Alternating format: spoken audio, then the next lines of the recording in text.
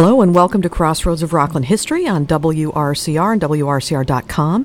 I'm Claire Sheridan from the Historical Society of Rockland County, and my guest today is Art Gunther, lifelong Rocklander, and we'll be speaking with him about his youth in Spring Valley. Today's program is sponsored by the town of Ramapo, Supervisor Michael Specht, and the Ramapo Town Board, and we are very grateful for their support of our radio program. The Historical Society of Rockland County is a nonprofit educational institution and principal repository for documents and artifacts relating to Rockland County. Our headquarters are a 4-acre site featuring a history museum and the 1832 Jacob Blauvelt House, located at 20 Zucker Road in New City. We're listed on the National Register of Historic Places, and we are a designated New York State Path Through History site. Part of our broad and challenging mission is to share the history of Rockland County with the public.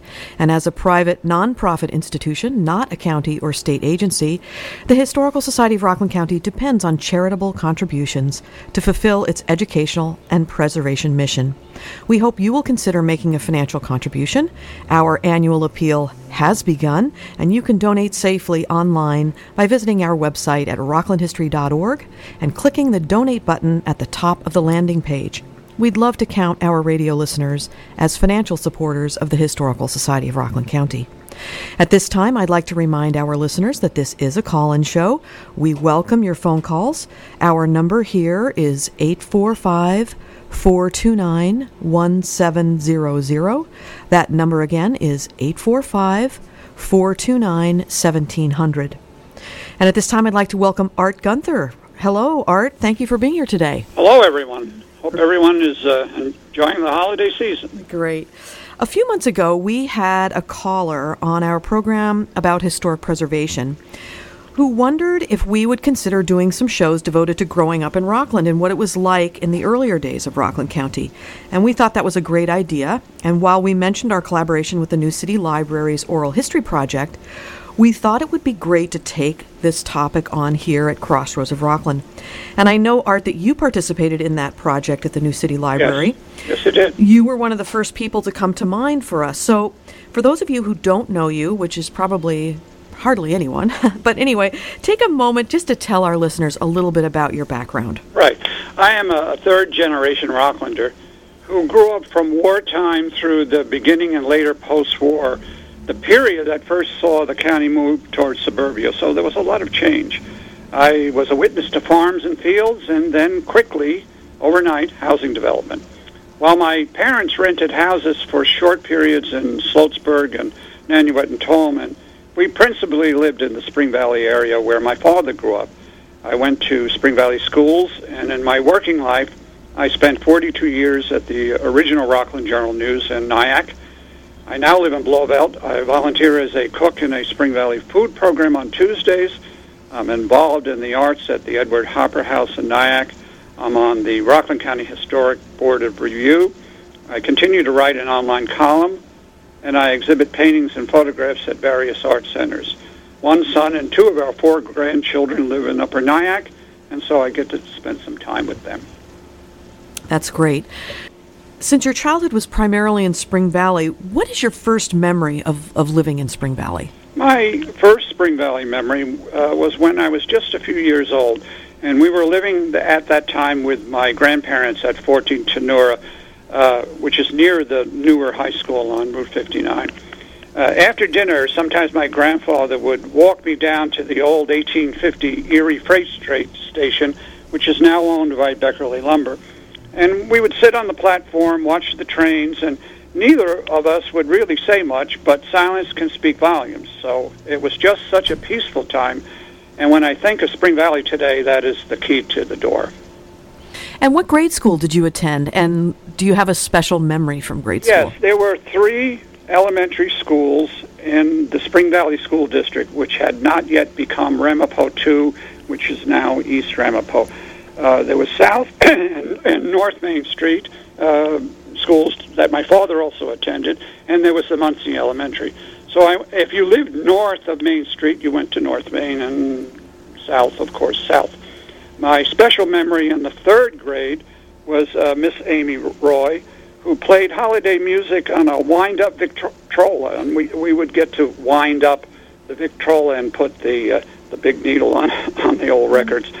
And in fourth grade, Mrs. Helen Still allowed some of us to write and read essays during Friday recess, which was the beginning of my writing career. So when you think about the Spring Valley that you knew and you go there now, what do you think is the biggest change? The biggest change in Spring Valley is growth. When I lived there principally in the 50s, the population was 5,000, which would more than double, sometimes triple, in the summer as people came up for the city to go to the bungalows and the hotels. Now the population is about 34,000, and the village is geographically larger because of annexation. And what many people don't know is that many areas of Rockland were resorts and getaways, and that was the case with Spring Valley, right? Oh, yeah, it was. Spring Valley was primarily a Jewish summer resort community with hotels like Bader and Bauman and Fairview and Muncie Gardens and Orner's and Rosno Auerbach and Singer's Lakeside Manor and Spring Valley Gardens and White House on the Lake. The summer trade boosted the local business for the downtown, and the taxi drivers acted as realtors and rental agents for the ladies who would go to the bungalows and hotels. Husbands joined on weekends, taking the Erie train from Weehawken. And is it fair to say that the opening of the Thruway was a life changer for Spring Valley? Well, it was a life changer for Rockland in general. The Thruway and the Palisades Interstate Parkway in the 50s both opened the county to change, to growth, unfortunately to the loss of downtowns, to generally poor, rushed land planning despite the well-intended service of volunteer planning boards. Unlike neighboring Bergen County, which saw relatively well-planned pre-war growth around downtowns, Rockland was rushed into ever-rapid expansion from the late 40s even to today. Instead of reinvesting in downtowns, too many shopping strips and malls were built. Floodplains were filled in. Infrastructure improvements were not fully made. School growth greatly increased taxes. And even the Tappan Zee Bridge was an afterthought. It was built principally to pay off Thruway bonds. Originally, the highway was to end in Suffern and continue on Route 17 in New Jersey to Route 4 and then New York City. The new major highways and the Tappan Zee Bridge gave city dwellers a chance to escape a Gotham that itself failed to reinvest. But eventually, many of the same ills of taxed infrastructure and deterioration befell Rockland. Growth has been too rapid, too profit-oriented, not regionally planned with transit, water supply, sewage treatment, etc., not fully considered. And do you have a personal memory of the Thruway and Tappan Zee Bridge? Well, the personal memory is we were living in South Spring Valley, which is now Chestnut Ridge off of Old Nyack Turnpike. And I had a hut in the backyard, what kids did in those days. And one day I found a survey stick right in front of my hut because that became the right-of-way. The backyard of this rental house became the right-of-way for the Thruway. It's about where the Spring Valley tolls were for years. Wow! And as a kid, did you know what that stick was? Were you? Well, I knew within months because the bulldozers came next, and then my friends and I would walk along the right-of-way as they were building the Thruway. Once we actually walked to West Nyack on all the mud and open dirt. That's amazing. What high school did you attend, and do you have any special memories of that? Yeah, my high school class of 1961, Spring Valley High School, my father's high school too, was the last to graduate with longtime principal Leland Rickard Meyer, who was my father's principal too. And most of my classmates' parents had Mr. Meyer as principal, and many of our teachers taught both generations. That quickly changed after 1961 as total enrollment tripled within a few years in bustling suburbia. Yeah, Leland Rickard Meyer, what an amazing fellow he was. Yes, he greatly helped the Historical Society, built your Dutch oven over there. And absolutely. He's our kitchen, the summer kitchen, which we have that's adjacent to the Blauvelt house. It's actually now connected. Yes. Is named for Leland Rickard Meyer. And right, he was a great cook as well. And it's an interesting story. In Spring Valley High School, if one of the kitchen ladies, one of the kitchen servers was ill, he would simply walk across the hall from his office, put on a white coat and hat, and serve the students. That's great. Recently, Hudson Valley Exhibits, which is run by Corinne McGeorge, mounted a small exhibition about restaurants of the past. And she focused mainly on restaurants in the Haverstraw area. I'm not sure why, but food and restaurants tend to bring back a lot of fond memories. What are some of the restaurants or bakeries that made an impact on you as a kid? Well, Spring Valley had a number of bakeries. It had the commercial bakery, Widman's, and then it had the smaller private bakeries, Tankos, which later became the Fields Bakery. There was Ramapo Bakery, which morphed into the Rockland Bakery and Bardonia Nanuet now. And in later years, Pakula. Leota came to nearby Hillcrest in the early 60s. Restaurants included the famous Perunas, the Plaza Restaurant, where Senator Gene Levy worked. His father had opened it up. Brown's Luncheonette next to the movie theater. Arvanites across the street. There was Bartiro's Pizza Restaurant, Cullen, and others. In the late 1950s, the first sliced pizza for Spring Valley came from Mardio's, who was now in Nanuet. Before that, there were just tavern pies, which the restaurants cooked really mainly to keep people at the bar. That's amazing. Pakula's, I think people just really love to reminisce about Pakula's. Yeah, Pakula's really came from the Bronx, and so did Leota's. And so they already had a following up here because so many people had moved and the communities were changing down there. And Pakula's was in business for decades, as was Leota's. Yeah. And, of course, before the malls, main streets in the larger towns in Rockland had thriving businesses and retail shops. Talk about some of the memorable places where people shopped when you were a child. Well, Spring Valley had a vital downtown, which served Mount Ivy, Pomona, South Spring Valley. The big shopping areas in Rockland and then were Nyack, Suffern, and people would often go to Hackensack, New Jersey, before there was a Paramus Mall and Garden State Plaza and so forth. There were about 90 shops in the downtown in Spring Valley. There were a number of clothing stores, pharmacies, hardwares, appliance, radio and TV stores such as Rofield Appliance. Also, we had the weekly newspaper, the Rockland Leader, which was owned by the Sherwoods, which fully reported on everything. It was a true community. You could easily walk to the downtown and get anything you needed. What did you do after high school? Well, I went to Harper College upstate a bit after Spring Valley High School and then Hunter College. But I really began my writing, photography, and art self-education by immersing myself in the South Mountain Road arts community. Then I began work at the Journal News in Nyack, first as a copy boy, then as a photographer, then a writer, then an editor, then edit page editor and columnist at the original Rockland Journal News. 42 years, like I said. I did get a college degree later, but it was the job that taught me most. One of our early guests on the program was Howard Shack, who spoke about his memories of Spring Valley. Did you know Howard? Yes, my family knew Howard as well. The Shacks were well known to us. My grandfather worked as foreman for the Briarcraft Smoking Pipe Company just across from the Shack glass facility in Spring Valley on Roosevelt Avenue. So the families talked. You're listening to WRCR and Crossroads of Rockland History. I'm Claire Sheridan from the Historical Society of Rockland County, and my guest today is Art Gunther, lifelong Rocklander. We're talking about his youth in Spring Valley.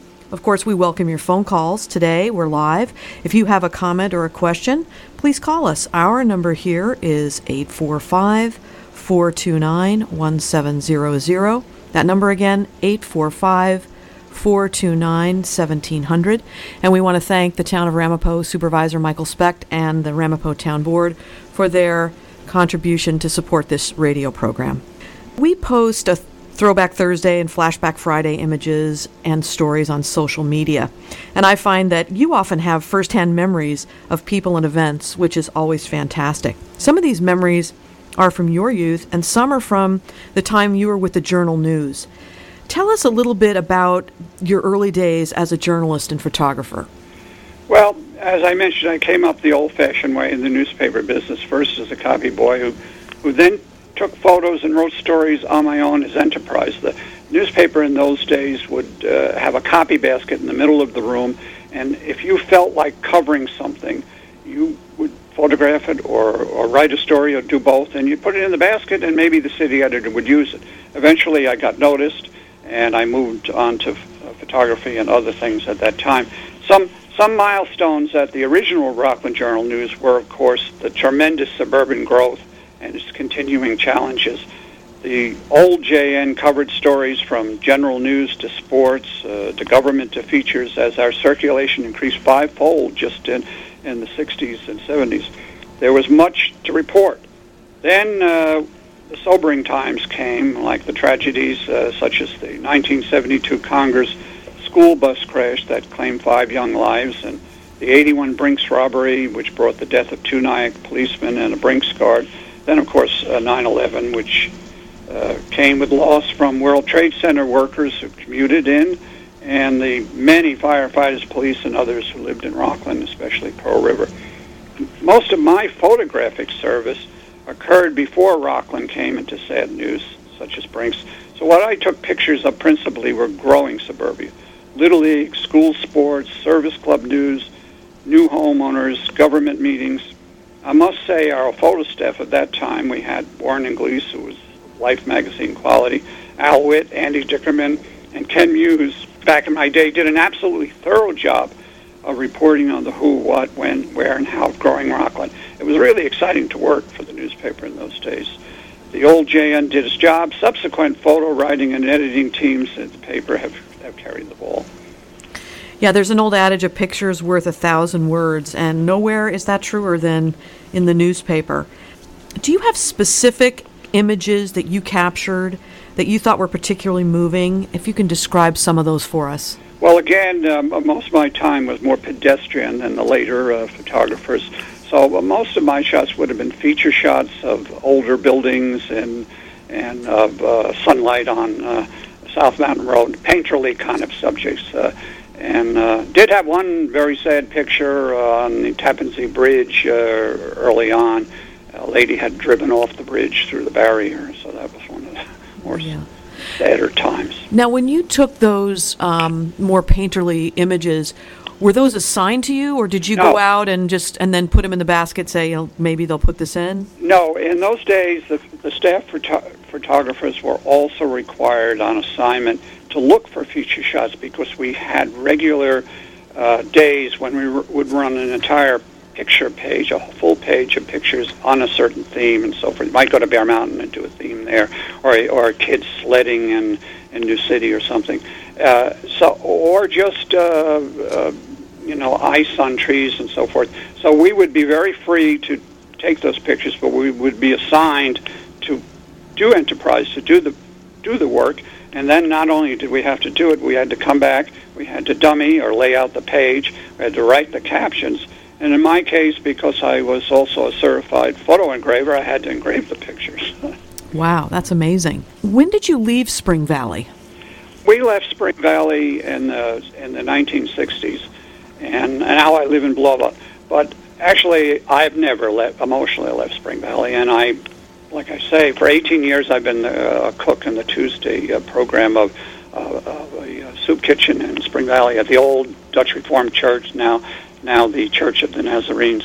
So I still have my connection. I could really never leave Spring Valley. Yeah, I'm sure that's true. With a person's hometown, it's in your heart no matter what. So yeah, it is just great. The way I grew up, and my father felt the same way. Do you ever ponder what things we have now that in the future we will reminisce about? Yeah, I think each generation has its reminiscences, just like I do of the late 40s and 50s in Spring Valley and Rockland, and my father had of his time in the 1930s. I think Rockland continues to touch so many of us for its special feeling and for its great diversity. I mean, the second major landowner in Dutch Rockland was a free Dutch black. And we have had, because we're so close to the port of New York, we've always had great diversity. And I think that's something to be celebrated. So I think future generations will have feelings similar to my own, but it will develop from their particular ethnic and religious and other communities. Absolutely. When you described yourself for the listeners, you talked about your column that you did in the Journal News called The Column Rule.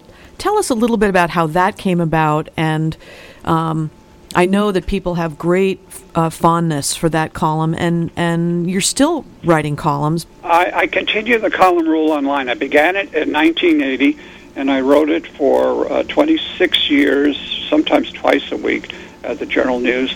And I was when I began it, I was assistant editorial page editor under Grant Jobson, who was the editorial page editor. He had a column, and he encouraged me to write a column.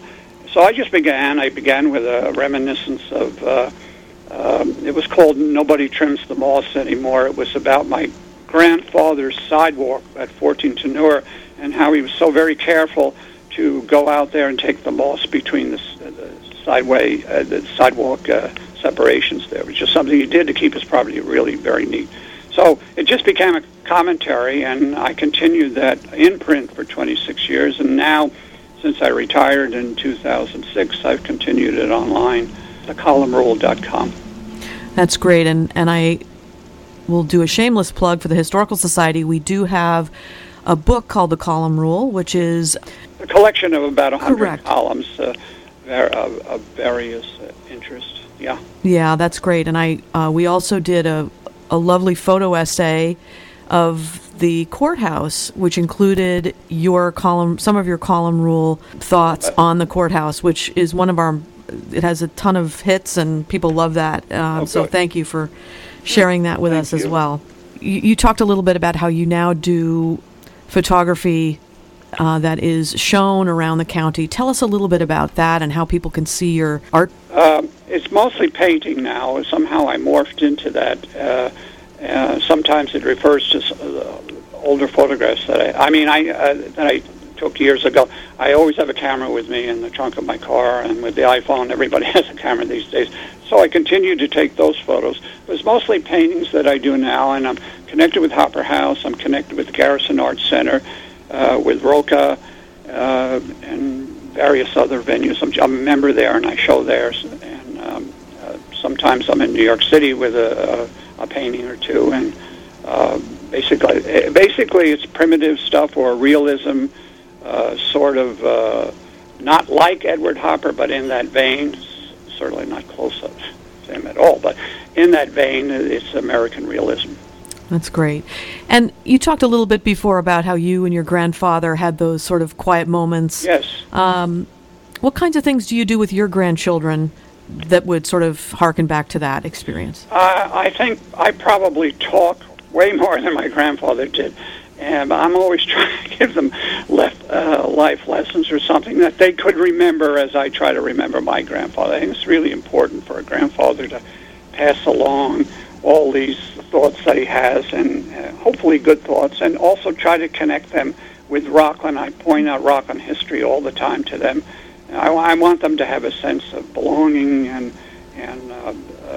roots, as I do. I think it's really important for each generation to pass that along.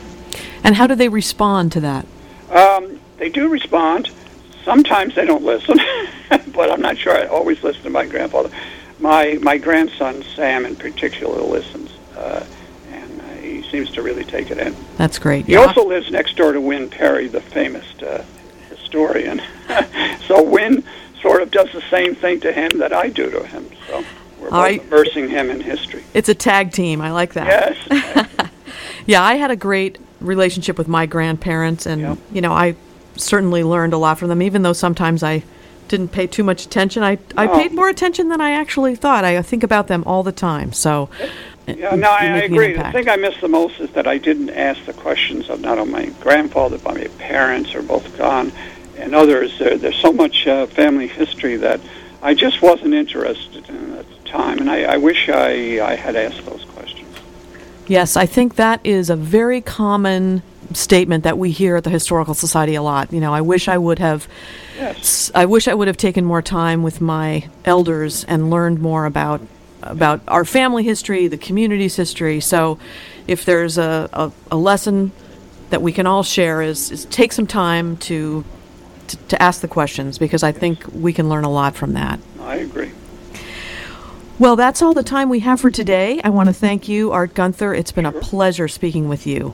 Well, it's a pleasure talking to everyone. Take care and enjoy the holidays. Thank you so much, Art.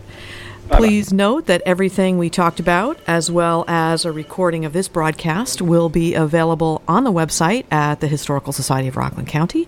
You can log on to our website at rocklandhistory.org.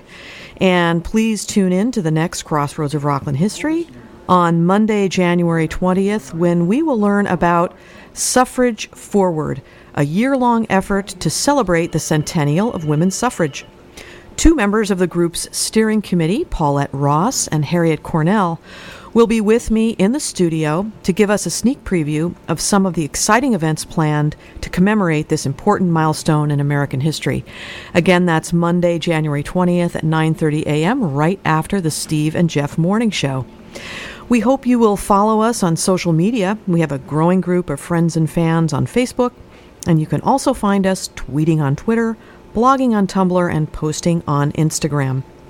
On behalf of the staff, volunteers, and trustees of the Historical Society of Rockland County, I wish all of our listeners a happy holiday season. Whatever you celebrate, may it be joyful. Thanks for listening to Crossroads of Rockland History on WRCR and WRCR.com.